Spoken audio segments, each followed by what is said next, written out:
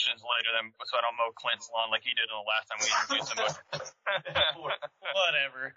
Hey, everybody, welcome to the World's Okayest Mountain Bike Podcast. I almost forgot what I was supposed to say right there.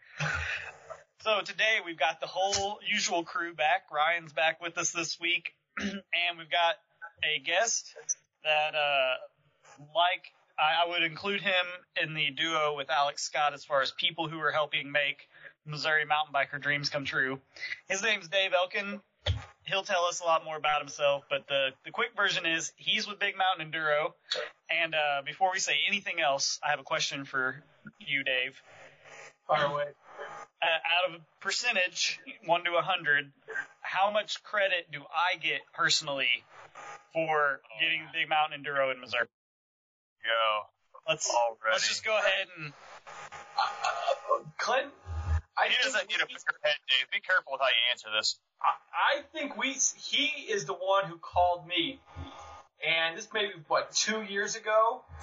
I bet it's 2 years ago. No, couldn't it? No, it would have been the conversations about the very first conversation I had with anybody down in the Arcadia Valley in Ironton was, I believe, in June of last year.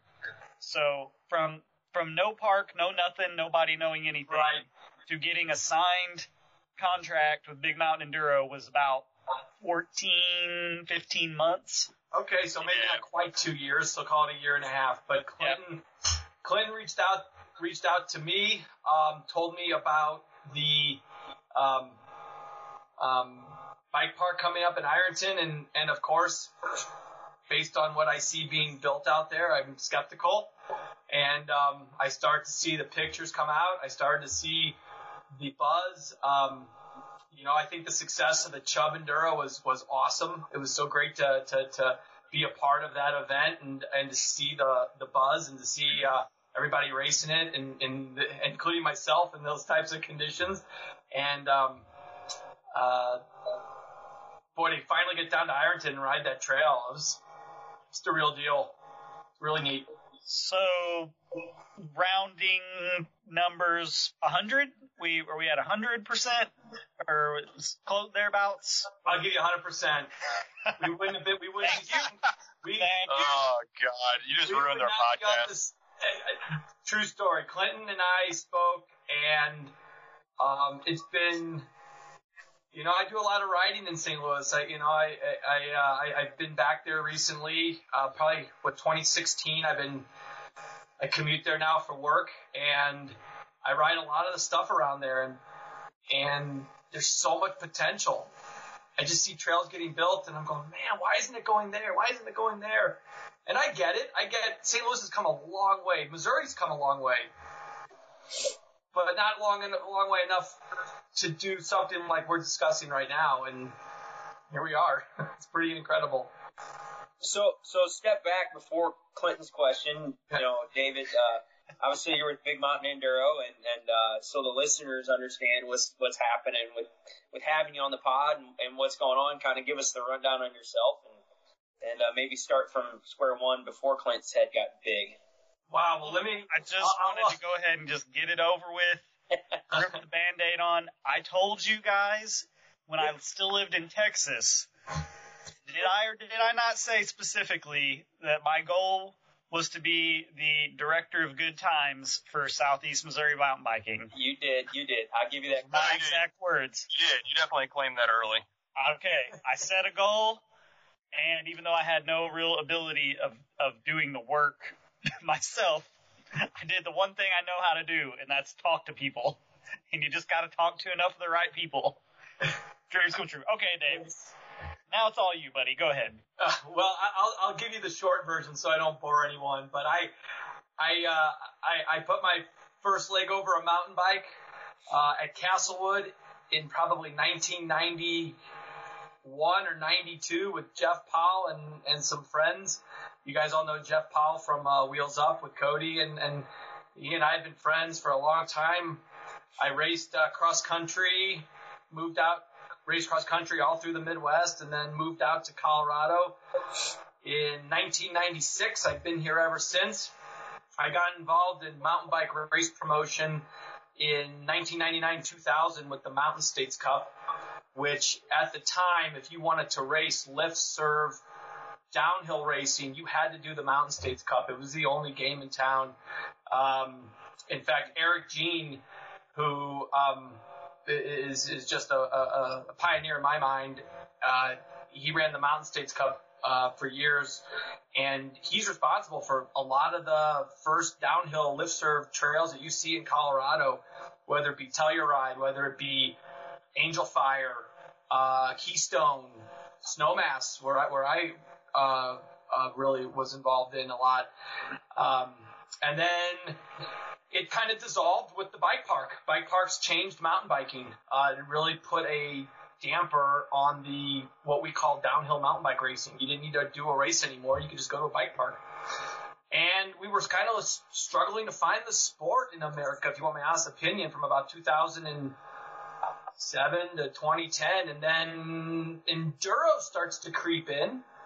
And I remember sitting, we were trying to figure out what, at the time now I worked for Snowmass, Aspen Snowmass, Colorado. I worked for the municipality of Snowmass, and I was tasked with, bringing events and cool things to the village in the summertime and try to maximize heads and beds and revenue.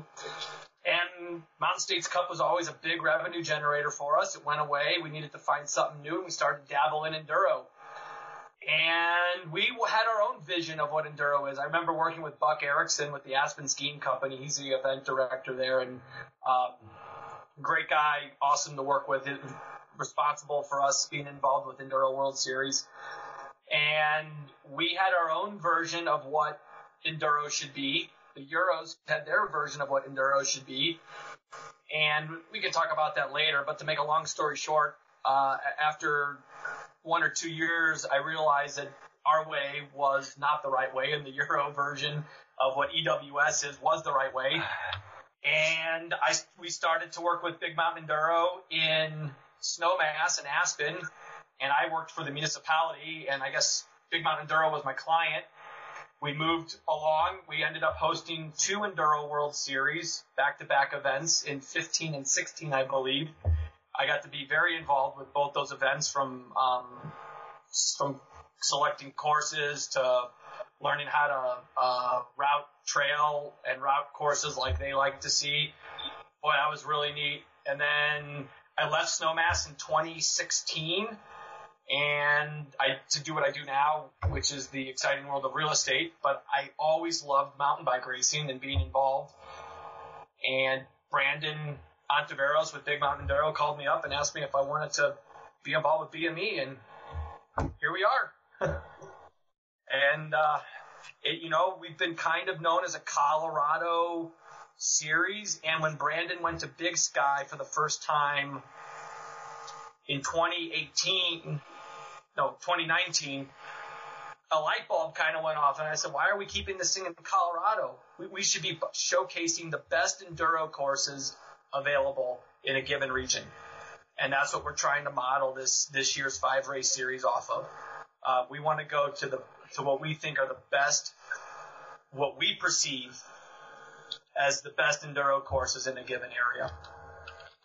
Does that sum it up? I hope. Well, and I'm sure that it was obvious in your mind from the beginning that naturally that would take you to Missouri. I mean, right. You're talking downhill mountain bike stages. Obviously, the Midwest is top of the list. Chub Trail's always had a special place in my heart. I mean, it is an amazing location to ride a bike. It has been forever. But with modern bikes now, it really brings that trail to life. And the first time I went to Chubb in 2016, after not riding it for many, many years, I remember riding it with Jeff and I forget who I was with, but I said, boy, it couldn't be a BME, but this could absolutely be a legit enduro. And it was. And believe it or not, trying to get that enduro done was really a stepping stone to seeing how well it would be received in that region, which gave me the confidence to really push Ironton. So I felt I was just ecstatic that we were able to pull off the Chubb Enduro, and everybody had a great time, and the courses were incredible. And but Missouri, look, I know Missouri. You get down there, I just had a conversation with hopefully our 5th venue, which I was hoping to announce here tonight, but I'm not going to get to do that. But he goes, do we have the quantity? And I said, it's not quantity, it's quality. Yes, you need the vert, but at the end of the day, 600 vert can be excellent if it's managed right.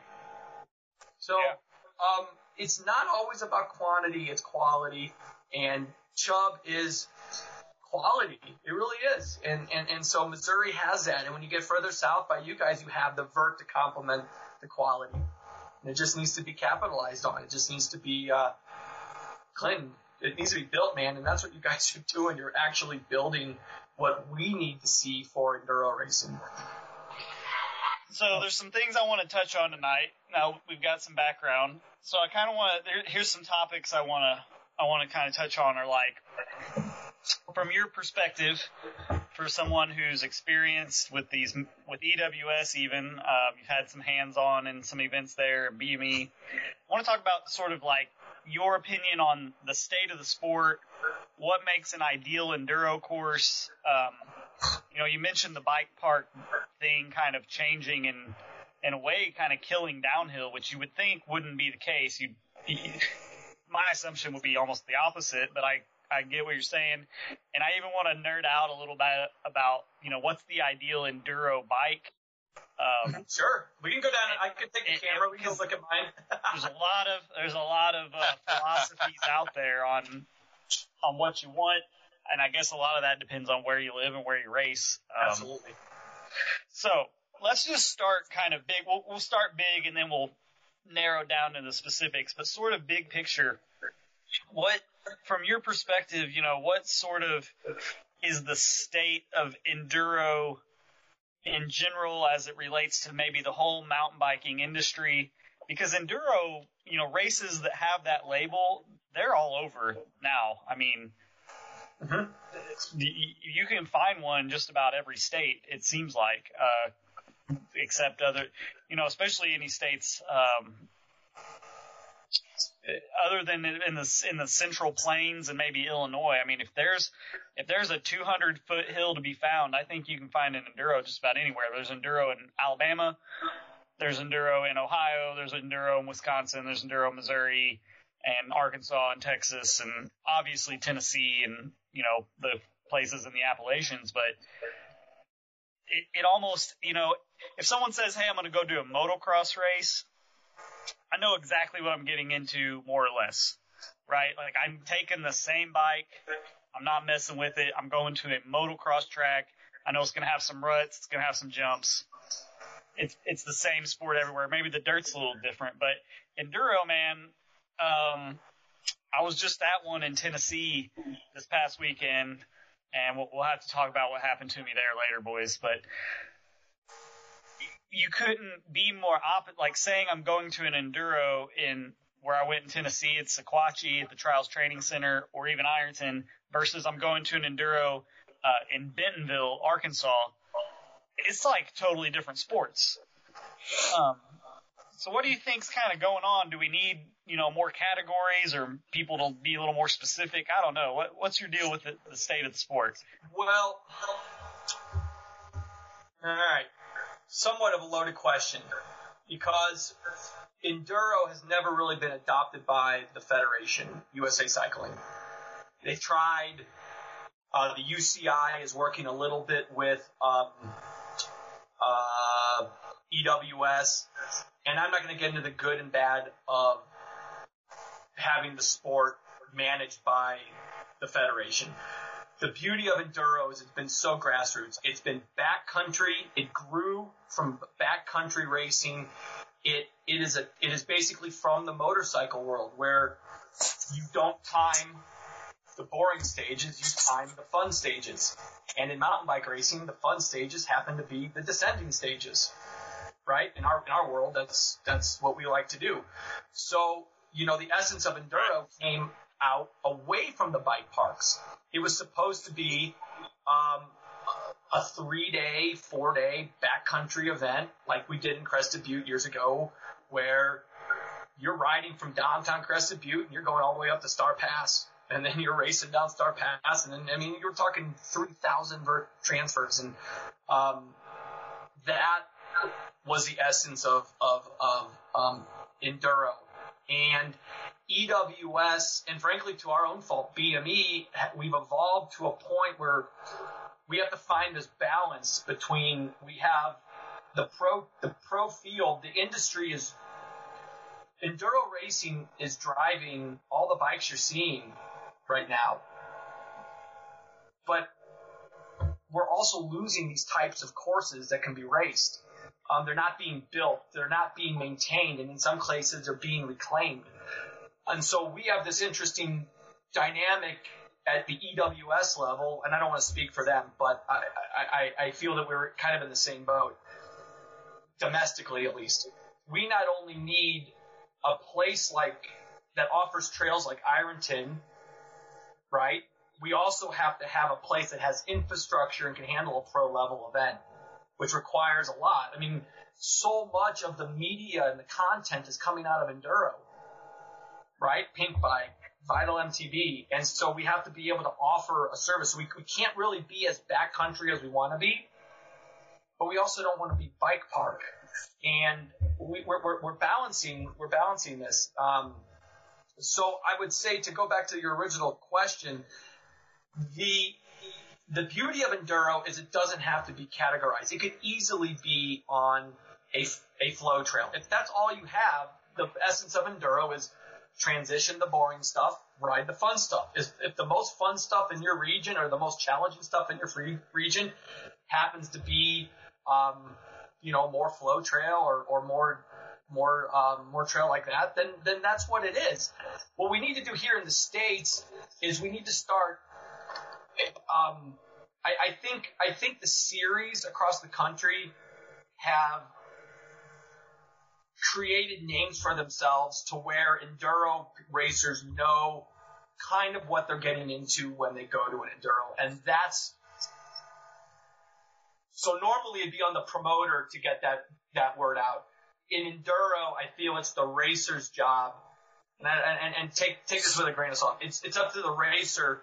Not only does the racer have to go practice and study the maps because they're not out until the week before and do research, it's on them to know if they're getting in over their head. And so I think it's up to the racer and the community to steer you, Clinton, or me, or whomever into the right series. Is Bentonville a better starting spot for one racer? And then it's going to Windrock a whole other animal, right? And those series go with that. And I think that's what BME is. What we're trying to do with BME is when people sign up for a BME, they know they're getting the closest thing to a world-class course in that area. Does that help? Yeah, it does. So if you sign up, and this may cost me a registration or two, but if you sign up for Ironton BME, you're not getting Zombie Trail, right? You're not getting one of those types of trails. You're not getting 2,000 vert of Big Sky, but you're getting 600 vert of Big Sky. And let me tell you what, Big Sky is, whoa, that's the real deal, right? So yeah, a few people have they've found out just making a visit a couple down of times there. even. Yeah, we've had a few people find out. So I guess to sum up, it's really up to the rider and to do some research before they sign up for an event. And I mean, you would do that anyway. If you were signing up for a cross country race, you would go, is the Berryman Epic too much for me? 50 miles? It might be too much for me. Should I maybe try on something over here? Right? And I think all the series do a pretty good job with their photos and the buzz on their websites to really get across what they are and who they cater to. Right. I heard a guy say back when I lived in Houston, was really just starting to ride.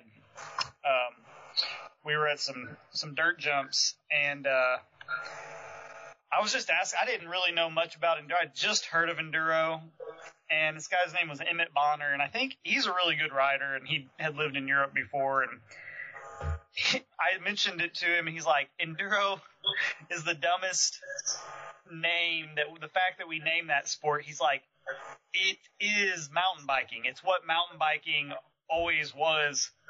Ride to the top, ride down as fast as you can with your buddies. Like, Yep.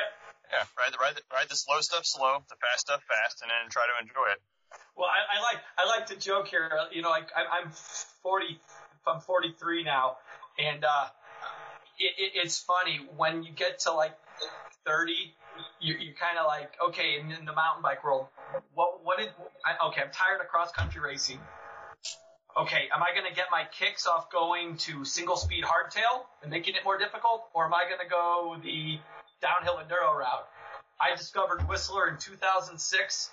I came back home from Whistler. I threw everything away. I was absolutely hooked. And then in about 2009, you know, I was like, well, what's a race? I really wanted to compete again.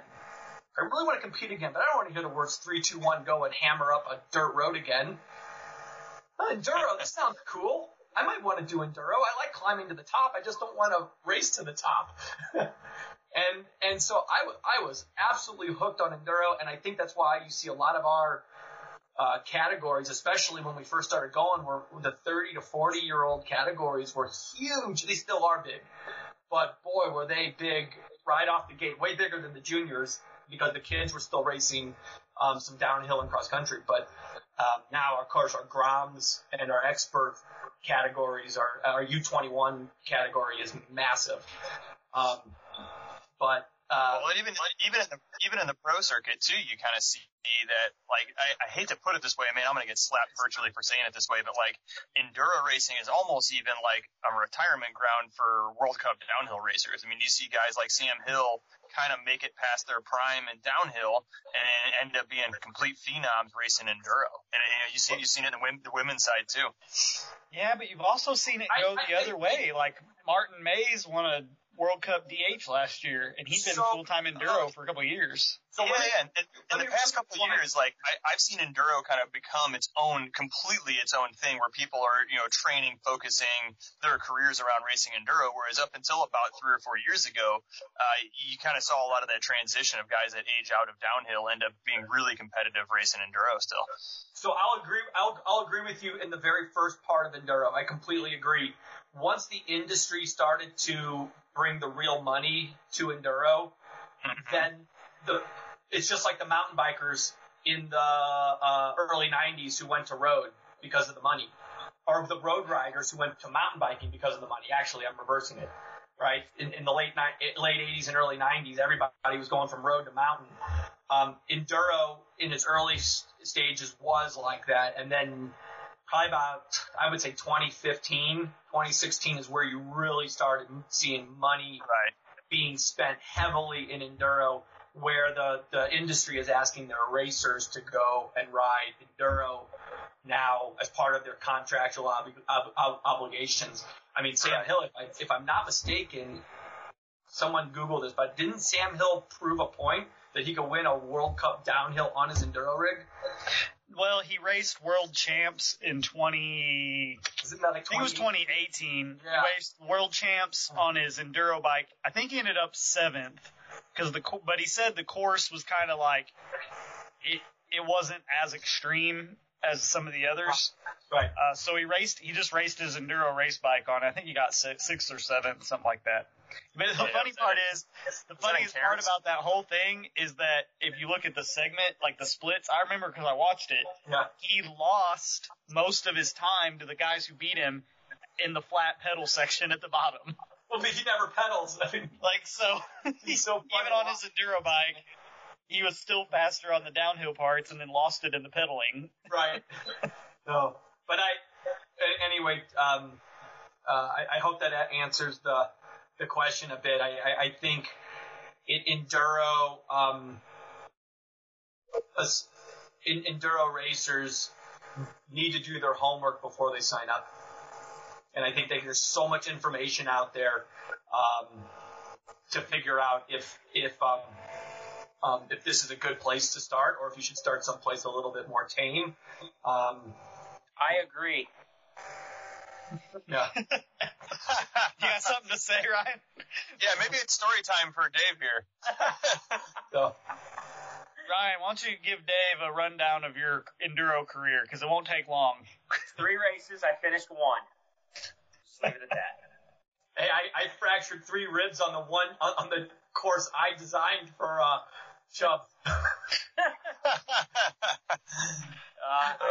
Man. 3 enduros. The very first one crashed on day 2, broke my shoulder. The third one I finished, but there's a little asterisk there. And then the third one broke my pelvis. So my wife says my enduro racing days are done.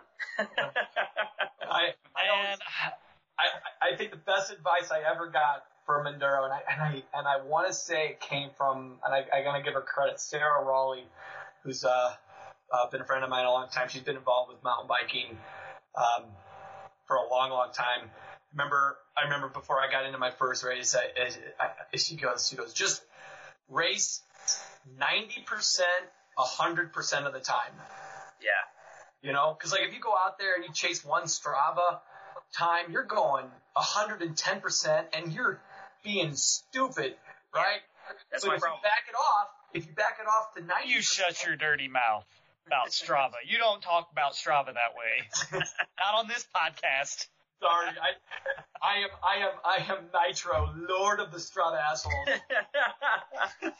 you know, David, it's interesting. You said a bit ago about just knowing what you're signing up for, and then taking that time to understand the course and the trail, and once they give the maps out, and that's huge, and that's been my downfall.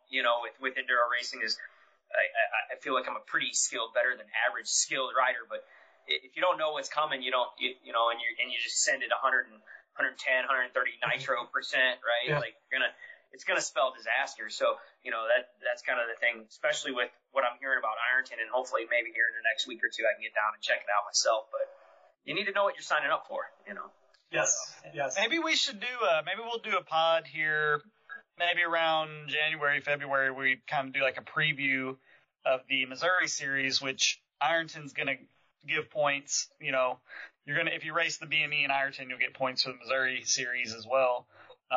Because there's 4 races, and they're all very different places. They are all not like the others at all. So maybe we might, if we're going to talk about trying to help people figure out if they should race or not, Well, preview. And that's huge. You make a very good point. They're all different. One thing we like to do in our series, but more importantly in a given location, is balance. Right? You want balance. So you want a stage that tests endurance a little bit. You want a pedally stage. You want maybe a smoother stage. I don't believe tabletop. I come from I don't believe tabletops and man-made jumps belong in an enduro. It's okay to have like a Hollywood hit at a finish line, but I just don't believe there's certain parts of flow trail that don't belong in enduro. But that's my own personal belief. The trail should be as raw as possible. But at the end of the day, it's okay to have pedally stages. It's okay to have crazy steep stages. It's okay to have even a small climb in a stage. It's all about balance. You don't want a sick. What are we doing? 5 stages in Ironton. We don't want all 5 stages to be won by somebody who didn't have to throw a pedal stroke. That's not enduro, right?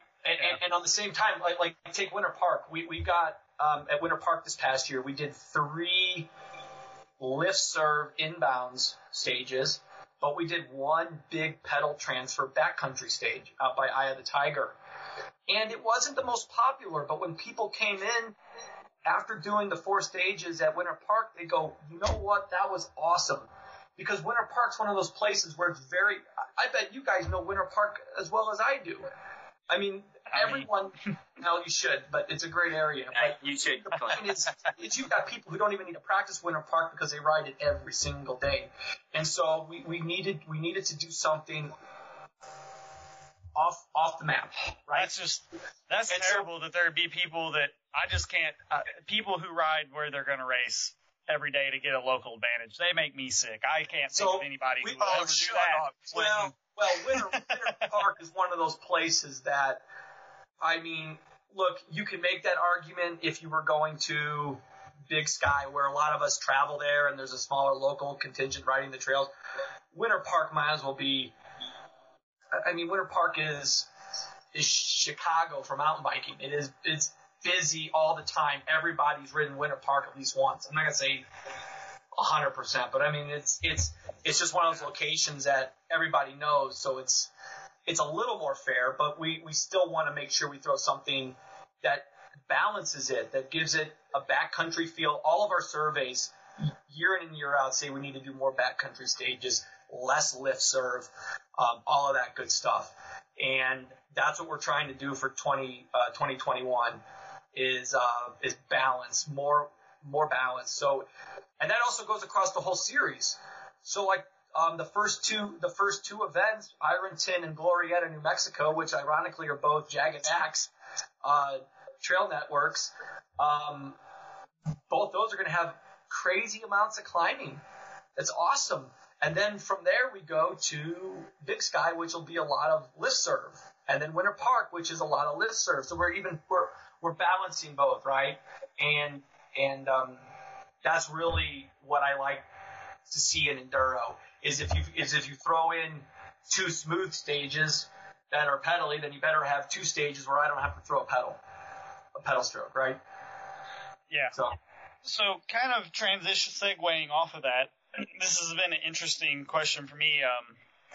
I sent an article to Ryan and Kyle a couple weeks ago, and it was from Enduro MTB magazine, which is actually a German magazine, but they do English issue.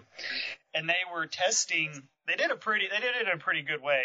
They got either actual EWS race bikes or replicas as close as possible to some they couldn't get their hands on. From EWS pros. Yeah.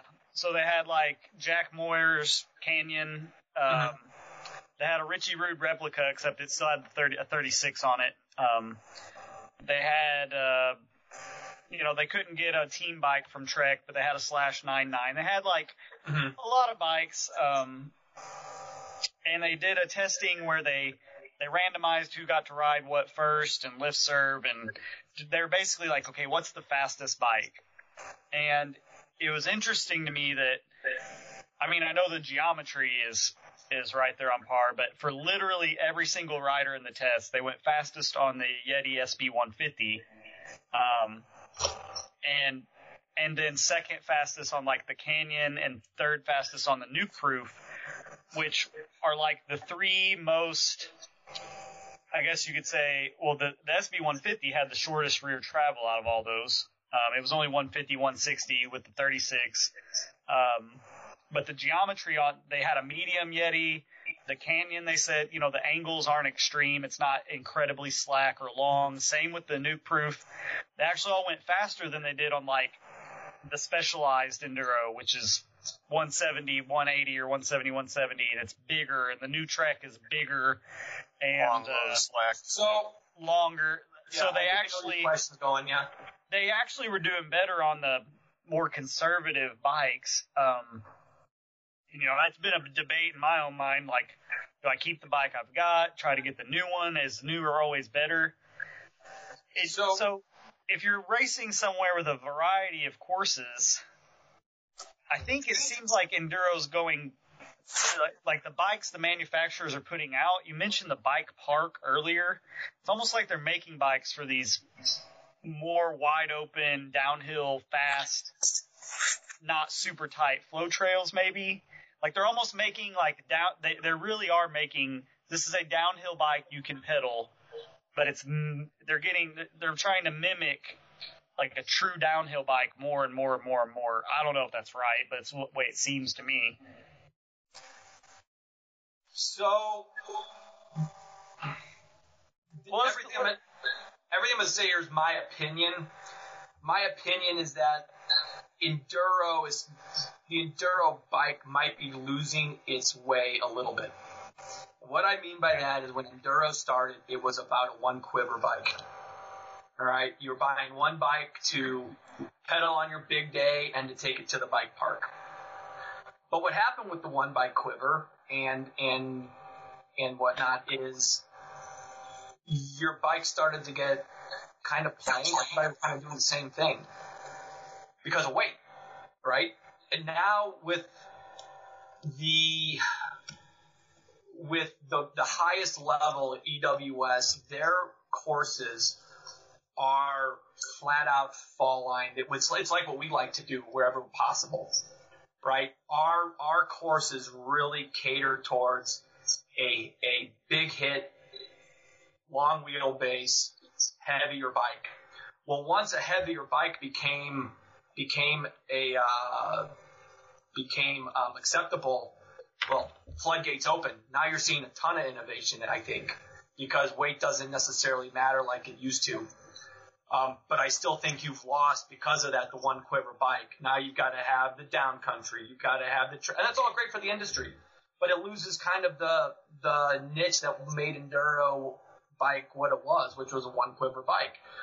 I still believe in that. So I ride, a bike, my goal was to make it light and not have over travel. And I think when I say over travel, I think for the average, not even the average person, I think even the best rider, there's too much travel on the bike. A Richie Rude is so powerful, upper body, lower body. I mean, he is basically weightlifting the bike. Well, he's bench pressing it all the way down the courses. And the 150 rewards that type of rider. I can't ride like that. So I ride a bike that's a little more adapted to my riding style and rewards what I'm good at. So I guess to your point, I agree with you. I don't think you need as much travel and as much weight as we're seeing on the bikes for the for the typical enduro course that we're seeing domestically here in the U.S.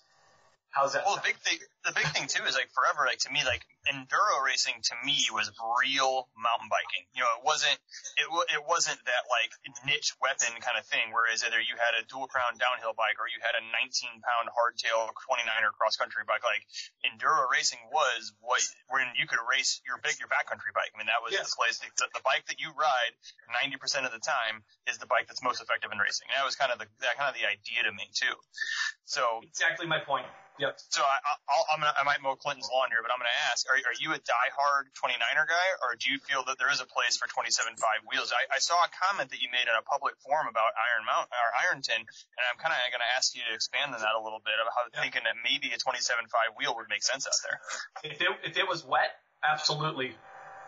If it was wet, now we haven't gotten a chance to ride all of the courses, so I don't know. But from what I've seen, I bet a 27.5, especially if there was damp ground, would absolutely be competitive and might even win there. Tell me why. Well, generally, the one place you hear 27.5 continue to excel is wet, root, slimy, rocky, steep. Not having to throw a lot of pedals, right? I mean, here in Colorado, I am exponentially faster on a 29er than I am a 27.5 because we have to pedal a lot. And then you have to start pedaling. I think a 29er, especially a guy like me, what am I, barely 5'7" and 150 pounds. I need all the help I can get, right, to maintain momentum. But Ironton is so steep, it's so tight, and if it's wet, boy, a 29er is going to get away from you, I think. Does that, Yeah, I can see that. It sounds great to me because I ride a 27.5 bike and I have for the past 4 years, and I am a diehard. I'm not going to call myself a weight meanie, but I won't ride a bike that's more than 30 pounds. And so like my bike's 30 pounds on the nose. Yeah, but I mean it's my bike's like 30 pounds on the nose with pedals, and a 27.5 bike, and I couldn't picture having more fun than anything else. Well, so you said the keyword fun, right? 27.5. I don't enjoy riding my 29er on jumps. that cannon jump you guys have there scares the living daylights out of me on a 29er. Would I hit it on a 26-inch, 50-pound Glory? My old downhill bike? Maybe. But maybe. Right. Probably not, because you got to pedal into that sucker. The trail does not give you the speed. But is a 29er scary? Especially for somebody like me who's riding a medium when I should be on a small, just to try to maximize my straightaway speed. Yeah, a 27.5 I think is more fun. It's true. It's more fun. It's more playful. You can do a lot more with it, which is why I think it's better for super slimy technical terrain, because you can make quick adjustments with it better than you can a 29er. Yeah, right, well, and 29er, once you're going in one direction, you're going in that direction. And to be fair, too, I mean, are we racing? So Ironton, is it the end of May or is it the end of April or May? I forget. It's beginning of May. May 2nd. Oh, gotcha. Okay, so we're right there. So yes, I mean, there's a fair chance that is going to be a wet, slimy race. Oh, Lord, which we are absolutely, like I want great conditions, I want great weather, I want to showcase all the awesomeness, but we're throwing something at our racers that they don't get to see a lot, which is different soil, different rock. I mean, you bring someone from Colorado to Ironton and it's raining, an interesting equalizer. If somebody comes out from, I think Ironton's going to be really neat because we're going to see a great turnout of pros from the Georgia area, the Tennessee area, the North Carolina area, who are used to riding this type of terrain, right? Steep, slick rock, wet. And we in Colorado, if it's raining, that's a day off, right? So it'll be real interesting to see if the conditions are. I would love to see. I'll tell you what. In a perfect world, I'd love to see a 70-degree sunny day with it wet in there. Safely wet. I don't want to ride. There's one stage in particular I don't want to ride in the wet. I don't want to race it in the wet. I rode it in the semi-damp the other day, and it was scary enough. So anyway, expanding on that. There's a few turns. I don't know how we're going to make the turn. I don't care how slow you try to go. Me personally, I was exponentially faster out here on a 29er, but I can absolutely see sections of trail I'm on where I'm like, boy, this would be great on the smaller bike. And when you're talking at least that one stage that's currently built at Ironton, that's a telltale example of a stage that would be probably. And remember, you got to make it through all the stages. You got to and that's the thing. You got to think 5 stages here, right? We only know one. Everyone's going to know one stage at Ironton, but we're going to have 2 raw stages that no one even is going to get to see, right? They're not even going to exist until we open them. And I don't even know if the park's going to be open officially at that point. Is it? Oh yeah. No, it'll be open, but my point is you got to get through 5 stages, and so if a 27.5 gives you the best bike to make it through all the stages at a consistent pace, then that might be the bike, right? So, it's my only option. It's either that or my 29er hardtail single speed. That ain't going to work out there. So you got to race, Kyle? Kyle, can we get a commitment out of you today to race the BME in Ironton? I can't because that'll be about the time my son goes in for a pretty major surgery, and so there's a chance I might not make it. But no, I would like to race. That is going to be as fluffy as I've ever been. So Dave, I had a baby 3 weeks ago, and going into winter and having a 3-week-old baby at this point, like I'm going to be nowhere near race shape, and I've never been in race shape ever. I was going to say, baby or no baby, wouldn't matter. No. But I'm going to be fluffier this season than ever. But I would like, with that said, I'd like to race it, and if Cam is in and out of surgery or months away from surgery at that point, I will probably come down and throw my name in the hat anyways, just because the trails are so damn good. Yeah, well, you keep us posted, and right. Hope everything goes well. I'm volunteering my time in labor. I've got you. I wasn't going to ask you to race. There you go. I say, don't drag him into that. I do have something I've been thinking about, something I've always dreamed of. And if I get it for you, I'm just wondering if you're going to be down there watching. If I get a giant cardboard cutout of my face, will you run around with it and wave it around? You bet it. You bet you do. Okay, that's all I wanted. I've been thinking about this hard. We got stuff to figure out. Only thing we got to know is where is the Clint Sylvie fan club. Make sure they know what stage I'm about to go down. That's all we got to know. Where's the rock at? Where's the shirts off on the rock? I want a full-on DJ party at the top of the mountain. That's easy. You just got to hire the DJ. We'll throw a couple generators in the Humvee. Get the Humvee to haul some generators and gas cans up there. Some lights. Some speakers. You don't understand how long I've wanted to do this. Honestly, Dave, that seems like the easiest part of this whole thing, honestly. Oh, yeah. If you just find a DJ, it's like, yeah, give me some power. Throw the stuff in the Hummer trailer, take it up. Hey, you guys got something really special there. It's going to be really neat. I'm excited. It is going to be. Yeah. It's going to be a party on top of that hill. So you said early you're coming in a couple weeks to do some more work down there? So I'm going to come down. If the weather's good, I'll come down. I got to be in town next week, a week from today. So I'll come down the 21st because I need to test our time. I need to test one of our cell phones for the timing. We have a pretty neat timing system. We have real time, but it requires a cell phone signal all the way around the mountain. So I gotta do a little research. Seems like it could be dangerous if a racer like me could find out how they're doing as the day's going and get to like the last stage and be like, oh, you're only down by a second or two.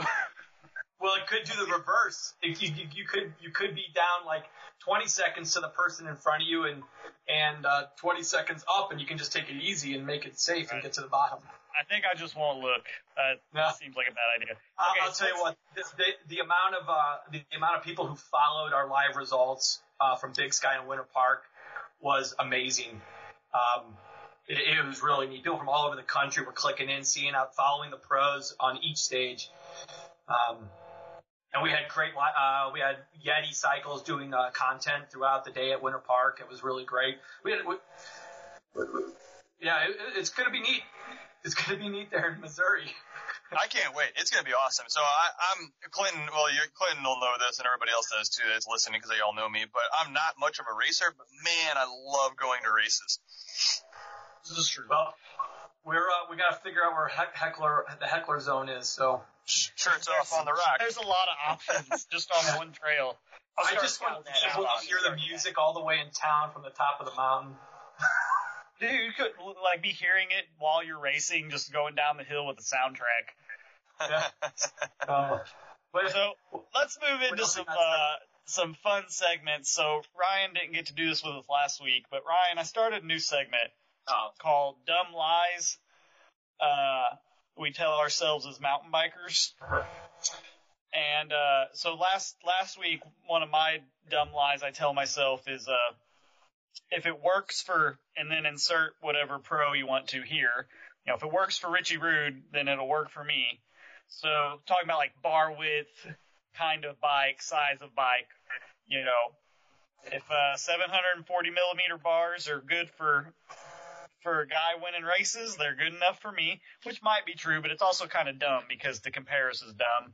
Kyle's was, you know, his still having this belief that weight is super important on all of his bikes to the extent he put as like a carbon seat on a slope style bike he like never rides. Whoa. I read that like weekly now. He wrote it. So are we going around the horn with the lies we came up with? Yeah. You're up, Dave. You want to go first? Are we going around like a couple times? Yeah, as many as it takes. I've got a new one from this past weekend that's very sad. All right, go ahead. I'll start off with one I always tell myself. I'm keeping this bike forever. There you go. That's a good one. That's a good. What bike are you on? You've described your bike, but you never actually said what you're riding these days. So I'm always torn. I'm a Yeti homer. I've had Yetis forever. But as you mentioned, I feel like I was stuck between the Yeti 130 and the 150. I felt I wanted more than the 130, but the 150 really, you need to be, it's just such a bike that is ridden on the edge, and it's not the type of bike that I felt suited me. So Eric Pirtle set me up with a Giant Rain. And so I did a full Rain build up with SRAM XO, Fox suspension. So I'm running 160 in the front and 147 in the rear. I believe so. Yeah. Yeah, and I love it. And I built it with I run a Tannis core in the rear instead of Cush core. Do you run the one that has the tube in it, or do you run their other insert? They came out with one that's tubeless now. Yeah, I've seen that. The reason I started running it is because I run the 3.0 motos, the wheel set 3.0 motos from Zip SRAM, and they have the TPMS for the tire pressure monitoring system. Oh, you got Do they really? Yeah. With it. Those things are sweet. No, I want to pay $200 for it. So I totally wrote it off. I was like, this is stupid. I don't need this. And once I started to use it, I am hooked. I rode in Missouri on my Yeti without him, and I was freaking out. I'm like, I can't ride. I don't know There's another lie. That sounds like the perfect product for me, because I love knowing my tire pressure. So Cush core, you can't run without a special Cush core valve. So the Tannis allows me to run the Tire Whiz valve in the rear. So I run a Tannis rear, but I got the bike down to, with everything on it and the Cush core and the Tannis and the pedals, I got to 30.7 pounds on a medium. Oh, wow. So 29. That's a reason. That's a reasonable weight. I don't have a quiver. That's my only bike I ride. So if I'm climbing up Arapahoe Basin to Lenawee Trail, I'm on that bike. If I'm riding Buffalo Creek or whatever, I'm on that bike. So yep. But I kept my Yeti 5.5. There was no way in heck I was going to sell my 5.5, and it's in Missouri. And it's a great bike. I'd like to get. At some point, I'd like to upgrade the rear suspension. I think that was always the Achilles heel. Was that DPA? Was that the DPX 2? Yeah. I'd like to put the X2 on it. But other than that, I love the 5.5. I think it's one of the best bikes ever. It does it all. But yeah, so I'm on the Giant Rain right now, and I love it. But will I keep it forever? Yes. What is the length of one of your bikes? Are you a new bike every season, every other season? What do you do? I'm a 2-season, generally 2 seasons. Okay. And then I'll get something different. That's good. It's better than me. Well, 2 seasons. I say 2 years. I mean, I spend all winter. I used to do a blog called "The Search for the Only Dry Trail" here in Colorado. So I'd go to every corner of the state trying to find dry trail. So when I skied, I used to storm chase for where the best snow was, and now I do the exact opposite. I try to find where the snow didn't fall. So anyway, so there's my first. Okay. I'm totally keeping this bike forever. Kyle or Ryan, you want to jump in with one? I'm just gonna throw this one out there. I'm just gonna throw out one word because I'm looking at my bike. Kashima coating. Kashima coating. Yeah. Yes. Kashima coating. It just looks good. It makes a difference. It just looks good. It probably does make a difference. Are we gonna notice it? Not a chance. You gotta have it. You gotta have it on your dropper post. Oh, no. You gotta have it on the Fox transfer. I do, and it still doesn't go all the way up. So this is totally true story. I've got the full gold. I call it the EP edition, the Eric Pirtle edition, because his bike looks so good at Baldwin Cycles. I saw it there because I had it ordered, and I saw it there. I was like, oh my god, my bike's gonna look just like that. So I order all the gold. I'm a SRAM ambassador. I order all the gold XO gear, right? Gold chain, gold cassette. That is a slick look.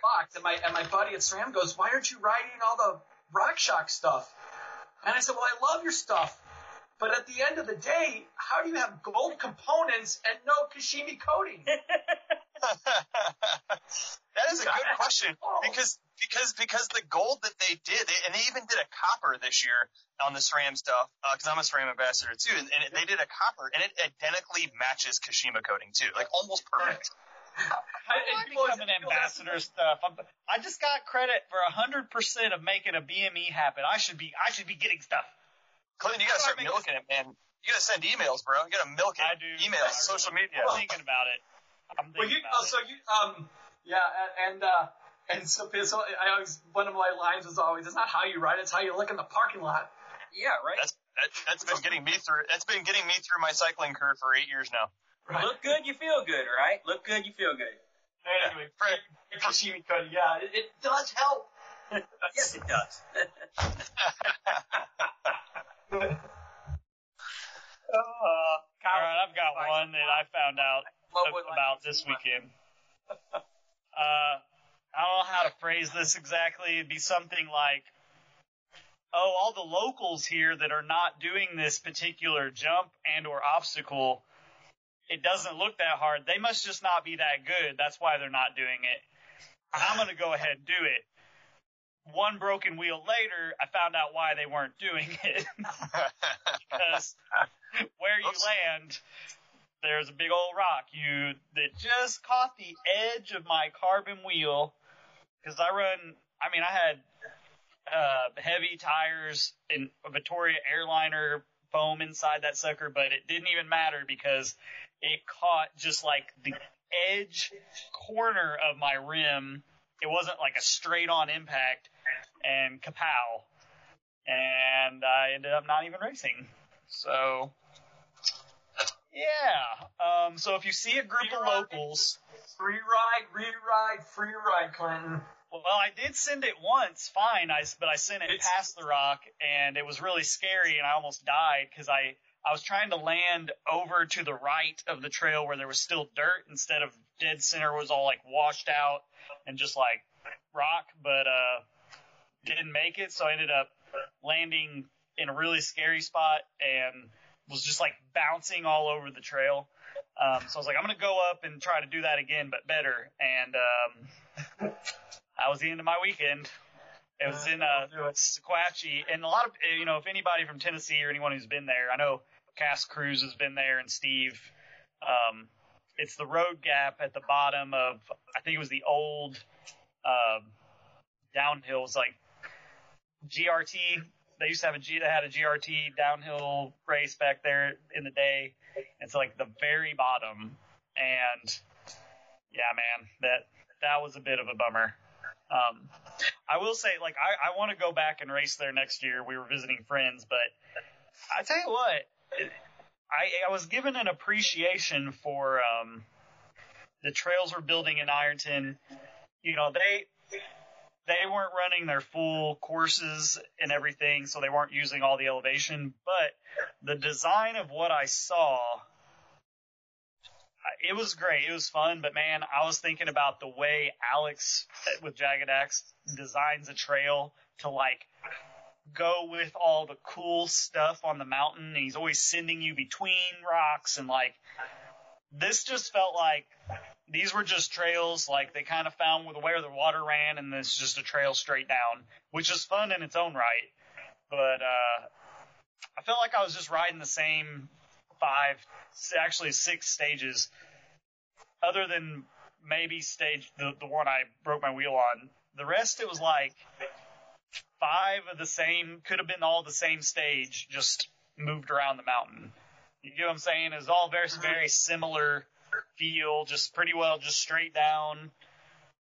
Well, that's a lot of the riding, but that's what makes some of that riding some of the best in the world. It was fun. Don't get me wrong. It was fun. I mean, there's some. It wasn't any steeper than what we're rolling with down in Ironton on. No, but they could go but it was 1,000 of it.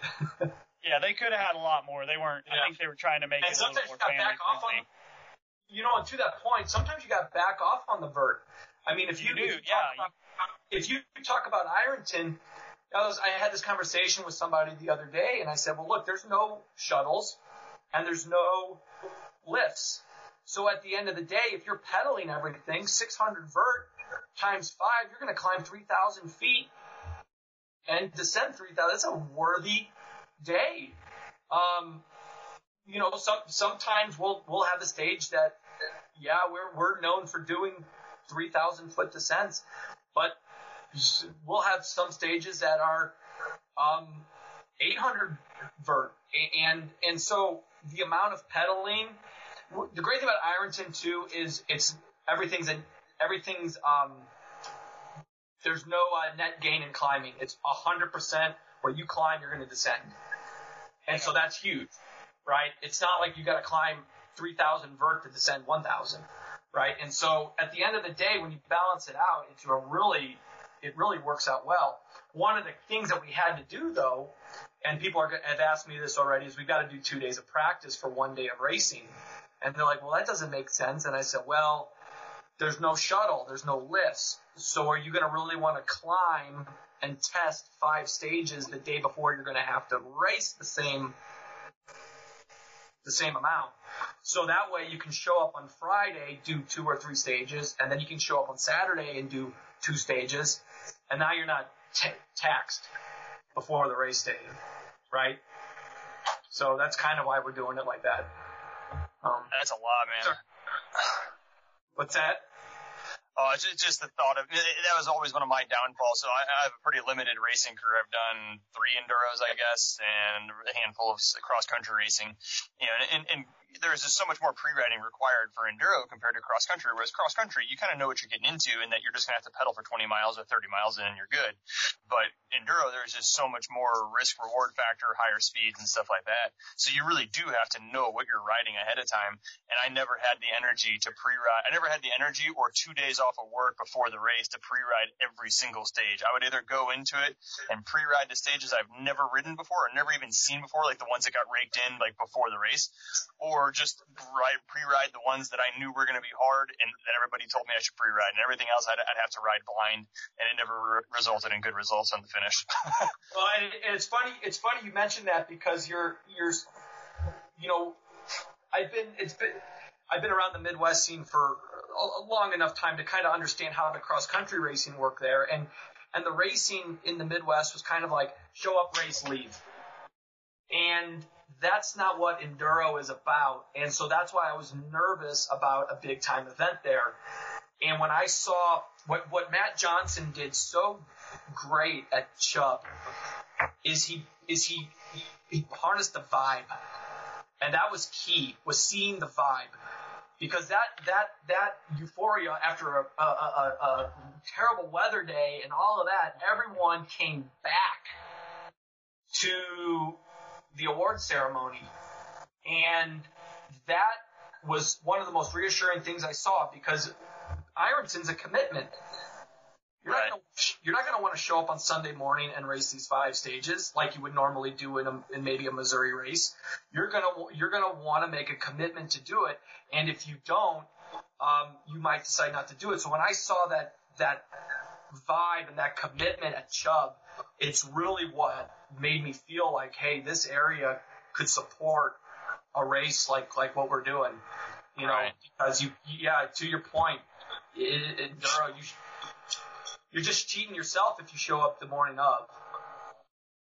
Because even if you know the course, even if you know these courses like the back of your hands, our trail routers are going to do something different.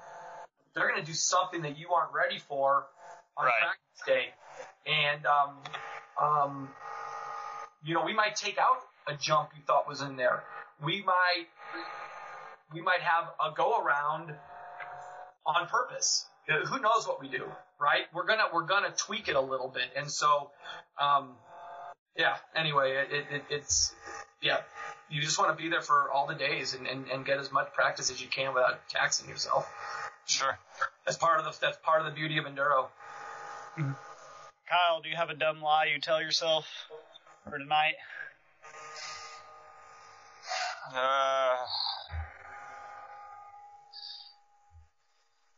I don't know. Maybe, sure, you're fit enough to do that race. Go ahead.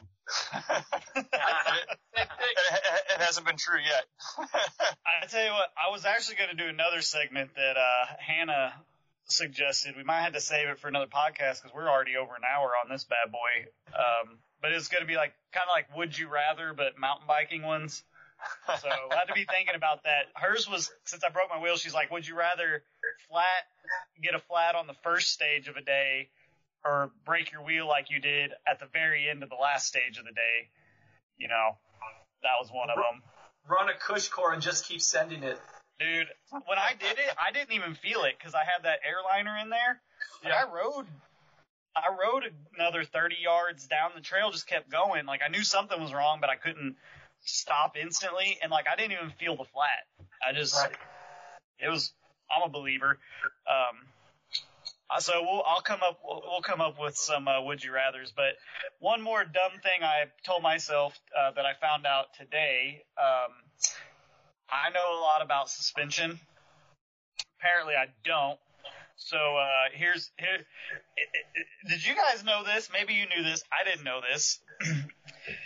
Which I should have guessed at this, because the way mountain bike suspension is designed, you know how, with forks, you can get different air springs to change the travel, but it's the same fork body and stanchions, right? Right. And even I found out, like with Fox, with like a Float X2. So my Float X2 for my bike is a 230 millimeter eye to eye with a 57.5 millimeter stroke. But with different spacers, you could use that exact same body and eye to eye and use the same stanchion and make it a 60 millimeter stroke. And I think even a 62.5 and maybe even a 65. I'm not sure. So I started thinking about that, and after my big send all over the road gap into the rocks, I'm looking at my little O-ring thing, the travel that, see how much travel you used. And I'm like, daggum, I didn't bottom out. I didn't bottom out my shock or my fork. What the heck? So I do a little research, and the most obvious thing comes up is just because your stanchion is X number of millimeters long, it's more than likely longer than the available stroke before you reach bottom out.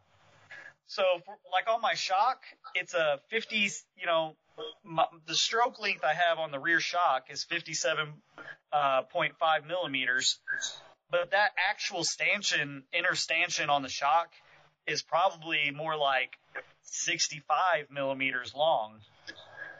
And same with my fork. It's 160 mil travel, and I took spacer out, and I'm like, man, I'm never using full travel. There's always like almost a centimeter left. So I actually get out the measuring tape today, figure out 160 millimeters. Turns out I've been bottoming out plenty all the time.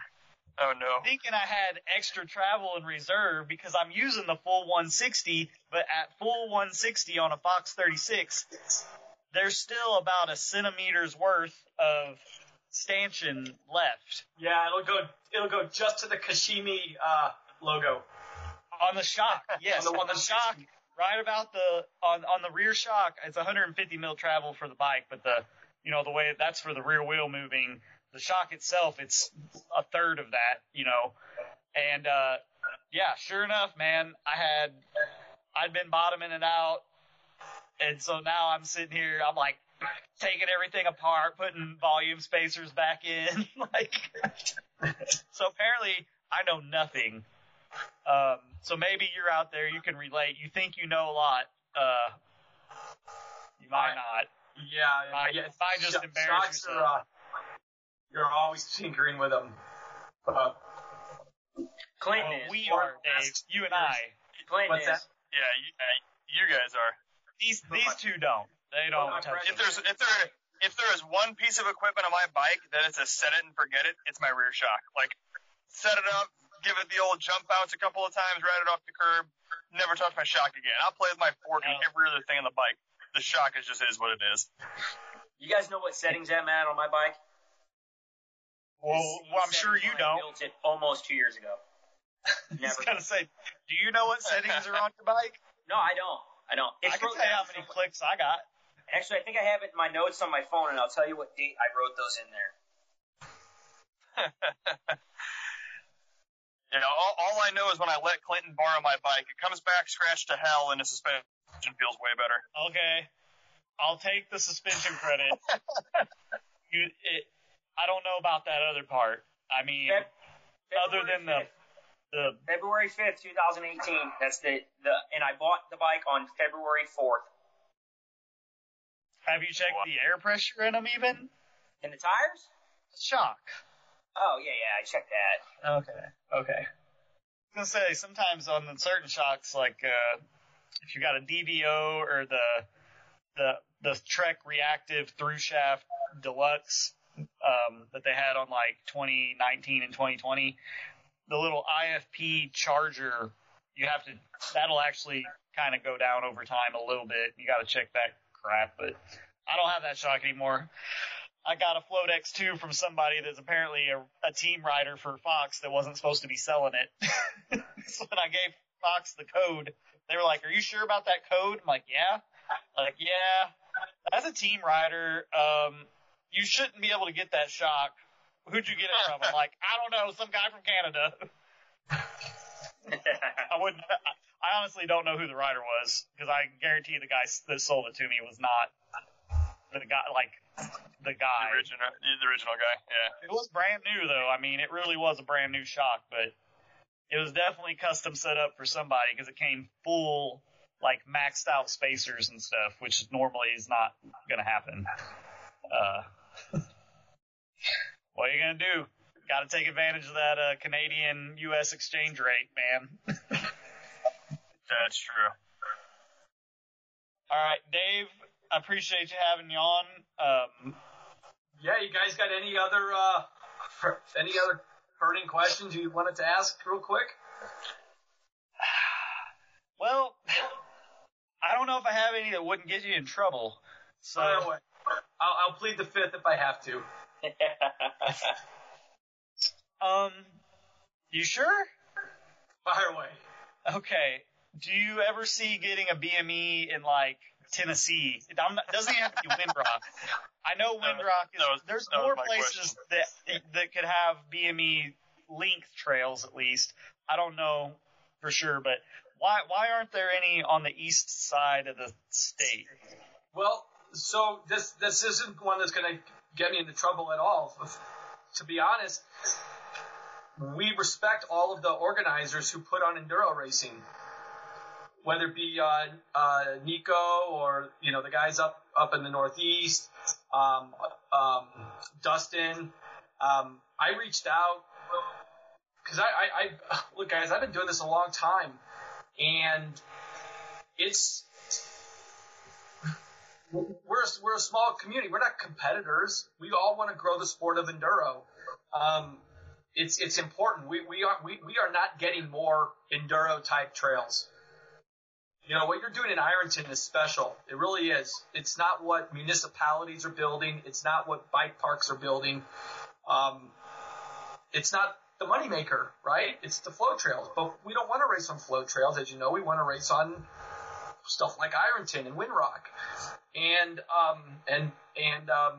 Big Sky and Trestle Bike Park and Glorietta and stuff. And so we're a small knit community, and we knew that if we were going to do an event east of Colorado, we needed to give everybody the heads up. And so we reached out and called all the organizers and gave them a heads up before we posted anything online and told them our intentions. Is working with Nico in the future a possibility? Yeah, but I think we want to see how we want to see how this event goes in Ironton. We want to see, we don't want to do a 10 race series. We're not looking to redo the Norba Nationals from the 90s and 2000s. We don't want 10 races and all of this stuff. To me, 5 is perfect. And if those 5 always rotate and always change, and we can go from the East Coast to the West Coast, and it's 5 races across, and you can drop 3 of the 5 races, so you don't have to go. You do Ironton, you do Winter Park, and you do New Mexico maybe, and then you skip 2. That's what we want. We don't want a 10 race. That's not our goal. Our goal is to make special races at special locations and introduce them to. We think we have a great, like when we were at Big Sky and we were at Winter Park, we had a lot of Californians. How neat will it be to see Californians racing in Missouri, right? Or Coloradans racing in Missouri. So take that one step further. How neat will it be to see some of those people from California and Colorado go even a little further east, and vice versa? Those folks, we had a number of Southeast Enduro racers come out to Big Sky. They came I know a lot of folks from the Texas crew and so even the Fayetteville crew go. That's what we're trying to do. We want to have a very niche, a very special series that really is the essence of Enduro, and it's our locations are handpicked, and we want to make sure we have a great diversity. And if you do 10 races, you're just not going to be diverse. But if you do 5, you're going to get a lot of people from all over the country, and you get to test them on different courses. And that's what we wanted in different locations. So to answer your question, I could absolutely love to see one east of Missouri. But we're going to work with the local organizer who does a Windrock or does a something out there. So we wouldn't do anything in anybody's backyard without talking to everybody first and making sure everybody was involved. Well, can you say it one more time for the Kyle in the back about how we don't need more flow trails? This is how it's ruining the sport because. Oh, I'm not going to say it's ruining. I'm not going to say it's ruining the sport. I won't go there. I'm an advocate for Enduro, and the fact is we don't get more world class level Enduro trails being built. It's just not happening. I'm not going to say that. I mean, Flow Trail and those types of trails are introducing millions of people to the sport of mountain biking. It appeals to the masses. What's that? It appeals to the masses. It does appeal to the masses, and it also gets municipalities and other organizations with deeper pockets than any of us to invest in mountain biking and create incredible networks for their communities and get people outdoors and riding and all of that great stuff. But I'm an advocate for Enduro, and I work with Big Mountain Enduro, and our business is Enduro, and we're all here for Enduro. And at the end of the day, we are not getting more trails. Amen. And so Ironton is building these types of trails, and that's why we're going there. We feel we feel Enduro is, a specific type of. Our Enduro courses need to, like I said, to open up the whole segment. We look for a very specific type of course and location. And Ironton fits that bill for us. All right, Ryan, I think you were trying to jump in with something to say there. No, it's good. Yeah. So I know what you want me to say. I don't believe that. I don't believe that. I just would like to see better balance coming out of our municipal, and I would just like to see better balance coming out of the people who are investing so heavily into the sport. How's that sound? Yeah, to be honest with you, I mean, like this project in Ironton is going to show that to other municipalities, though. I mean, that if they build it, professional, promoted trail, races, Big Mountain Enduro series are going to be attracted to having that style of trail built. So, I mean, I think for your series, like you said, there's nobody else doing it right now, whereas a municipality paying for such a unique trail system to be built that would appeal to professional level Enduro racing, that, when places see that having a BME in Missouri happened because they had the right trails and the right terrain, I can only imagine that'll be a good selling point across the country for places to spend their money the right way. Well, that's a huge point, and it goes to Big Sky, right? Big Sky, amazing Enduro courses, but yet they need to build the money-making courses too, like trails like the flow trails. But the impact we had at Big Sky, from a lodging standpoint and a media standpoint, the impact we had there on their bike park and their notoriety was enough for their bike park manager to go, well, we need to keep building these types of trails, or furthermore, they just need to maintain what they have, and that's another problem, is we're losing these trails. Because a lot of times when you go in, you guys don't have to deal with a Forest Service, but a lot of times when you go in as a bike park and you want to build a new flow trail, they'll make you reclaim something from a long time ago. Well, those long time ago trails are usually the best enduro courses, right? And so they get, so not only do we not get a new trail, we might actually lose one. Oof. So this is happening, and you're exactly right. That's what we want to show. We want to show that, like, we're as enduro racers and enduro riders, we're not asking the whole mountain be built, double, triple black or whatever, straight down fall line and all of that stuff. All we're asking for is balance. And a lot of, and to bring in enduro riders who understand what an enduro course is, because man-made tech is not the same thing as what we all like. So you got to find that balance there. Just because your trail building company is doing a green, a blue, and a black doesn't mean they're building the right, diamond, black diamond, right? So yeah, Alex has just such a good eye for that stuff.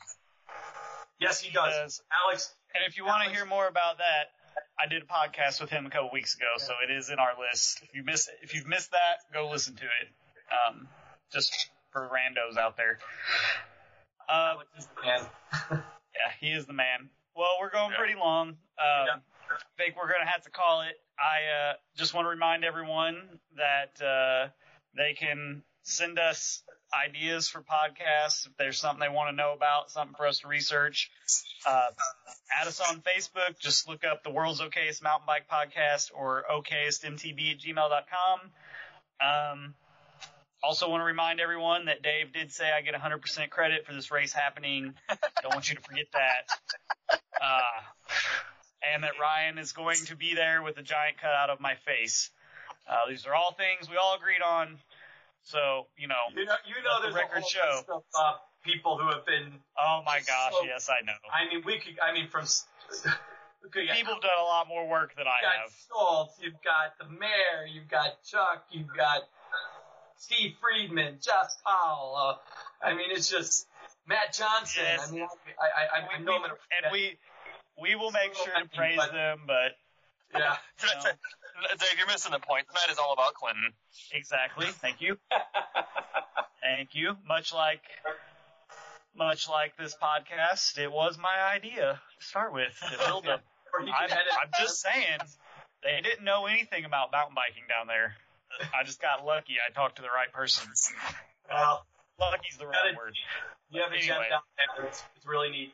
We're excited as heck. May 2nd, we'll have registration live.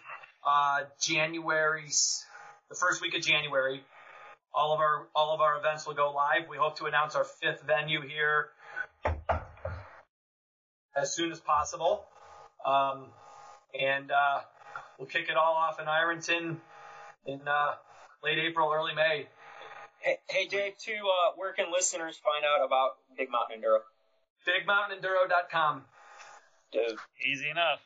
And like us on Facebook and Insta, and it'll be we do a lot of updates. But BigMountainEnduro.com will have all the lodging links, registration links, everything will be posted there. All right, well that's it, fellas. I'm gonna call the time right about now. Thanks for listening.